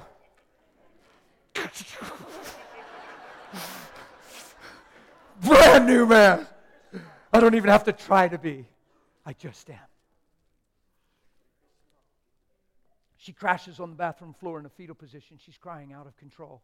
Jesus is all over her, scratching fleas, whatever. She's just, ah! He hovers over her and he says, Kim, he's making peace with her. He's so humble. It's true you prayed to me for 13 years for your husband. It's true. But Kim, you have to understand, never one time did you pray for him because you loved him. You only prayed because you were hurt by him. And you knew if I'd change him, it would make your day and life go better. Never one time did you pray because of mercy, because of compassion, and because you hurt for him. Kim, you were reduced to another hurting wife that prays. That's why he stayed the same, because I can't empower that. I will not change him under those conditions and teach you that that's the way, because it's not me. I love you. She was toast. I'm out doing beans. My wife won't talk to me, and when she does, it's not good. I'm doing beans, and I hear the door. Poof! I look, and it slams open, the garage door. And this little 5'2" brown-eyed girl is running straight at me. And she's crying out of control. And I thought somebody died. I thought she got a phone call you never want to get. Because she's running dead at me and she's bawling. And I'm already emotional now because I love her, I want peace, and she's broken, and I don't know, and I want to hold her, but I don't know if I can. But she's running right at me. I didn't have to think about it. I hear her repetitively speaking as she's running, but I don't know what she's saying until she got closer. Guess what she was saying? I'm sorry, I'm sorry, I'm so sorry, I'm sorry, I'm sorry, I'm so sorry, I'm sorry, I'm sorry, I'm sorry, I'm sorry. And now I am just, it was the ugliest movie scene you've ever seen. There was stuff coming out everywhere. It was bad, but it was real. It was God. Here's a girl that has so many rights. I've been so wrong. It would make a terrible, amazing talk show. People would be entertained by it and be our judges, and there'd be victim, villain. It would be... We had a terrible story, and she was right, and I was wrong most of the time, and this poor girl, and now she's running to me saying, I'm sorry, I'm sorry, I'm so sorry, I'm sorry, I'm sorry. I'm like, what are you sorry about? I have never loved you. I have never been Jesus to you one day. I have needed you, used you, unappreciated you, misused you. What could you possibly be sorry for? That's going through my mind. And she's just crying, telling me she's sorry. It was freaking me out. So I had to stop her. I said, Kim, stop it. Why would you possibly be sorry? Are you kidding me? I've been wanting for so long now. And I'm just, I've wanted for so long to tell you how sorry. I've never once did I love you. Never once did I treat you like Jesus would. Never once did I'm so sorry. She said, no, I'm sorry. I said, why would you be sorry? She said, because I have never loved you in prayer.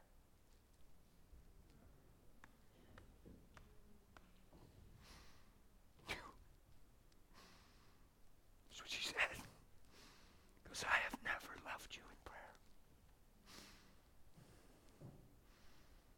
Wow. I just held her. I told her about the visions. She said, what? She said, how could you know? I told her all about them. She said, oh my gosh. Well, this changes everything. I said, changes nothing. Welcome home. That was a hurting girl. I'm so glad you're here. I love you for the first time in my life. She said, but you don't know. I said, well, there's nothing to talk about. Welcome home. Yeah. Exactly how I feel. Welcome home. We just held her. We just held her. Never talked about a thing. We don't need counsel. We need Jesus. We need love. We don't need resolve. We have it. She owes me nothing. I hurt her. She reacted in the hurt. Jesus came, saved the day. Woo! Yay! So is there a such thing to go live happily ever after? That's what I'm doing. It's not conditional. I'm going to live happily ever after. It's not a fairy tale. Even if she would get angry, I'm going to live happily ever after. My life is not conditional on people. You know what we believe in the church? The people closest to us can hurt us the most. It confounds me because they're the ones we say we love, and love takes no account of the wrong done to it, so why are we so crushed? Wow. I think we're a little misinformed. I think we have more need than we understand love. Some of us need to be needed. That's worse yet. I need to be like him. That's healthy. So we're hugging, and she said, this changes everything. I said, changes nothing. I love you. Welcome home. We held and cried. And I said, can I renew my wedding vow to you? She said, huh? Because I didn't know this was even happening, so I'm a pretty spontaneous fella. I'm prepared. I've been with him. Me and Jeff been hanging out. Can I renew my wedding vow to you? She said, what? I said, oh, she said, you mean there's hope for this marriage? I said, are you kidding me? For the first time in my life, I can look you in the eyes and know that I know what I'm saying. I love you. Oh, so powerful. So I'm holding her little shoulders, and this was my wedding vow to my wife. Psychology would hang you on a cross for this. But I think Jesus hung on a cross so I could be this. I looked her right in the eyes and I said, you owe me nothing in this marriage but to receive the love of God for me. And as long as I draw breath on this earth, I'll serve you in his unfailing love. And she said, okay. And I just held her. And I didn't ask her for her vow and write it down to hold her to it. I just held her. And for the first time in my life, I knew I was free. Free from me and free to love. 2 years later, I became a pastor. My wife slipped into identity crisis and believed the lies that I was telling my family to never believe. She started to believe in people only said hi to her because she was with me. She started to believe that people only acknowledged her and valued her because she was my husband and they loved me. She started to believe that she wasn't worth anything. She was just my wife, and she only got attention because she was with me. You know how long that lasted? 8 years. It got so bad that she wouldn't even come to church. It got so bad that she wouldn't answer the phone. It got so bad that she wanted to die because she thought she was worthless. And I'm traveling the country and pastoring and preaching identity, and my wife's believing lies. And I felt like I had no ability to minister to her because she'd look me in the eyes and say, well, you're supposed to tell me that. It doesn't mean it's true for me. She wasn't demon-possessed. She was believing a lie. You know what I'm thankful for? That in 8 years I wasn't a tired husband. Well, I'm carrying too much. Well, when's she going to get with it? Brother David, can you pray for me? Because if my wife doesn't change soon, I don't know how long I can put up with this. Maybe it's time for me to move on. I don't know. I just feel like I'm so unequally yoked. I grew leaps and bounds when she was in trouble because it gave me the great honor of loving her like he does.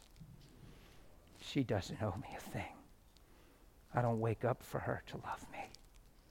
I wake up to be like him. So for 8 years, I wasn't a man with a problem. I was a man with the Spirit of God inside of me. And I recognized that my wife was in the biggest trouble of her life and needed Jesus more than I'd ever seen. And guess where he happens to live? Inside of me. So now's not the time to be a frustrated husband. Now's time to be like him. She kept saying she wanted to die, wanted to die, wanted to die. She went into this violent seizure. It lasted for 1 hour. It was demonic. It was trying to kill her. They gave her 2 shots to pull her out of it, and they couldn't. By the time they realized she was getting severe brain damage and all that, they just intubated her and put her in a little bit of a coma thing or something. They did an EEG, and she had severe brain damage because she was without oxygen for a long time. Took my 14-year-old boy in there, Prayed about 20 seconds over her. Popped her eyes open and smiled and said, "Hey, girl, your boys are here to see you. You've been napping too long. We come to get you up. This guy thinks I'm ironing a shirt for school tomorrow. You're getting up." I was just having fun. I didn't even know what I was doing. It was for my boy. I laughed. I said, "We just stopped at the grocery store and grabbed a couple of things, honey." It was a mess. You're coming out of this nap. I didn't even know what I was doing. I rarely think about it. It was for my boy. You know why? Because he wasn't living prepared. He was already compromising at 14 years old. He was already believing his friends. He was already believing this thing that I'm mad I'm in this family because now I have to do Jesus because he's my dad. Instead of I get to know Jesus because he's amazing. Now my boy's amazing. My whole family's doing incredible. There was a season when it looked like they were blown up, and thank God I didn't blow up because of love. So what I preach with passion because I've walked through it probably more than anybody I know personally in certain areas. The whole time my wife's in crisis for 8 years, I'm getting phone calls for marriages, and people say, "Well, I can't expect you to understand." Well, you don't know what I'm going through. And they were falling apart over a fraction of the thing I was living in. And if they'd have listened, I had real good input.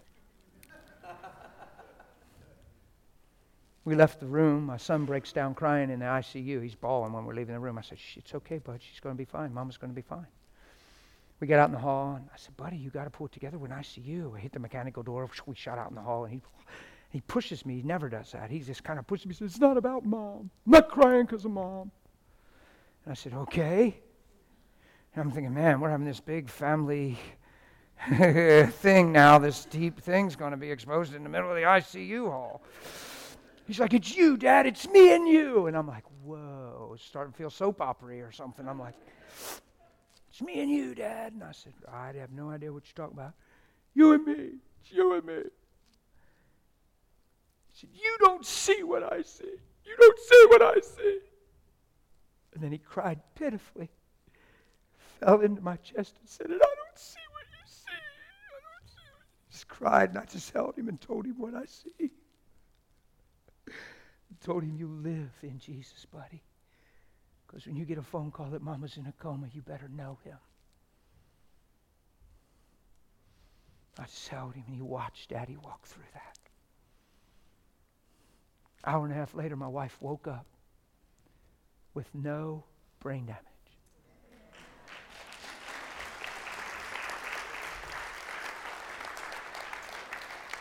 I went in to see her.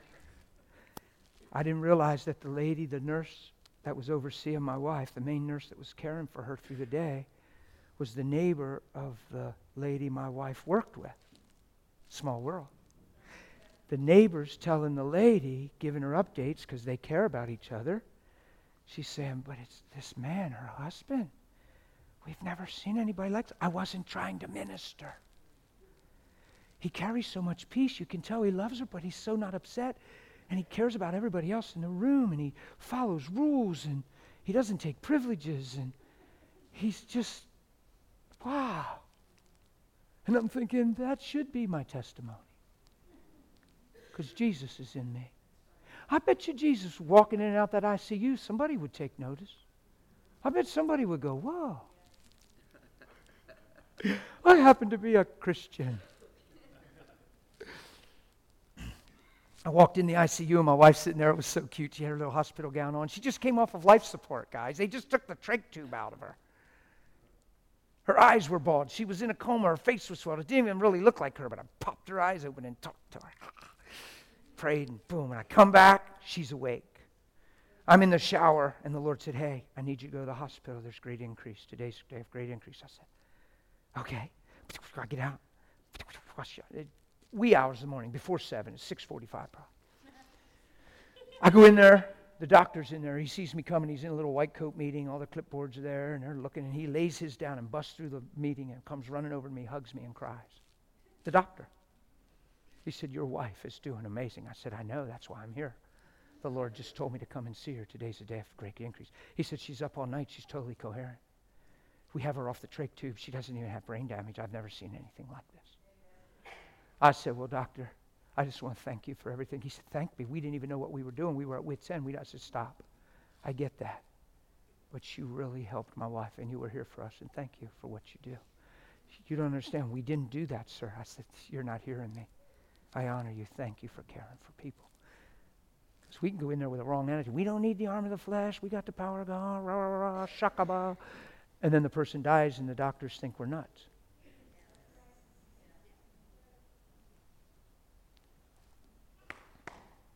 I walked in the room. My wife's sitting there. Her hair's all flat. She just come out of a coma. The most beautiful thing I've ever seen. She's alive. And I turned the corner and I said, hey. She said, hi. She's whispering, trach tube. I said, you are so beautiful. She said, well, she was. She yawned and I cried. She just yawned and I just started crying. I was like, oh, so sweet. Oh, look at her little yawn. She's alive. The day before, she's in a coma. She's alive. She doesn't even have brain damage. I sat down beside her. She said, what happened? She had no idea. So I talked about what happened. I talked about wanting to die and the thing you've been under, honey, that thing just came and tried to take you at your word. He came. He tried to kill you. You had brain damage. They didn't think you were going to live. They were ready to do a spinal tap when you woke up. Her eyes got real big. She looked at me and said, you held on to me. You didn't let me go. I said, let you go? You ain't going nowhere. I love you. And she went, ah, and realized that I saw something in her value that she hadn't seen for 8 years. And 8 years of living that way couldn't change my mind. Why? Because truth doesn't know time. We try to hold on and do what's right till we run out of gas. Truth doesn't know time.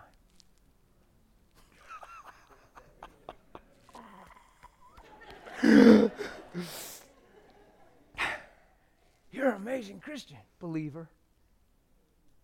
Love not my own life. My wife doesn't owe me a thing. When I stand up here and preach this stuff with passion, they're not coined phrases. They're not Pastor Dan one-liners. They're things I've lived, experienced, and have been fashioned in.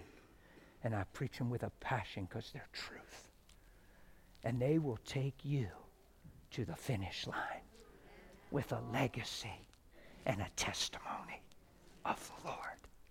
Amen? Amen? I blew up time. I'm done. Oh my goodness, truth didn't know time. Thank you, David. I really felt done at 11:30. How I should have known better. I so wanted to stop because I think I'm coming back at 2. I don't know that you will, but I'm being here at 2. Stand to your feet. Let's just pray. I'm going to release you. This is just a teaching time. We're not going to do anything else right now.